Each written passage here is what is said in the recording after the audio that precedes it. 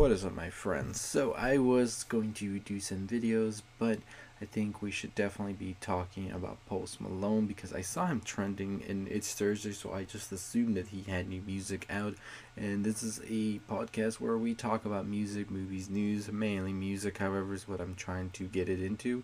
And I think we should definitely talk about what is going on with Posty.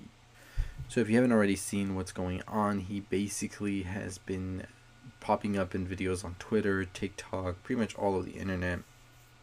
Videos from his latest tour where we see him not being well at all. And I'm not just talking about he seems like a little down and under.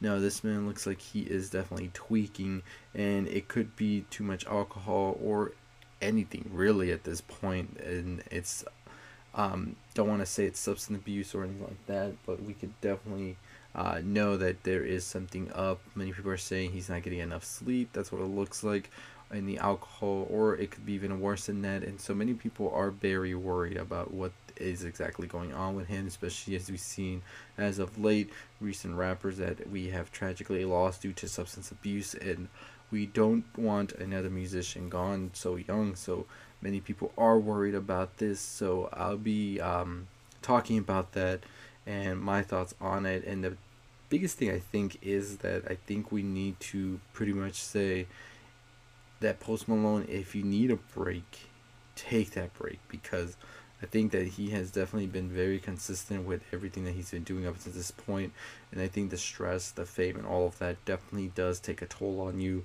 and we turn to other means to cope with it, and sometimes those means aren't the best means, but that's what we have readily accessible at the moment. So we could definitely see why he's going that route.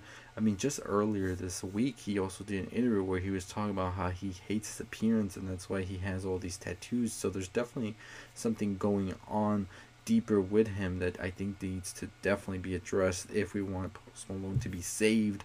So I pretty much would say to urge his fans and everybody around him to rally up and tell him you need to get the help that you are so desperately trying to get, and we're all going to be here for you. And I hope somebody in his team does see this and is definitely sits down and is like, yeah, we need to get him back on track, whether that's rehab or just taking a break or whatever that be.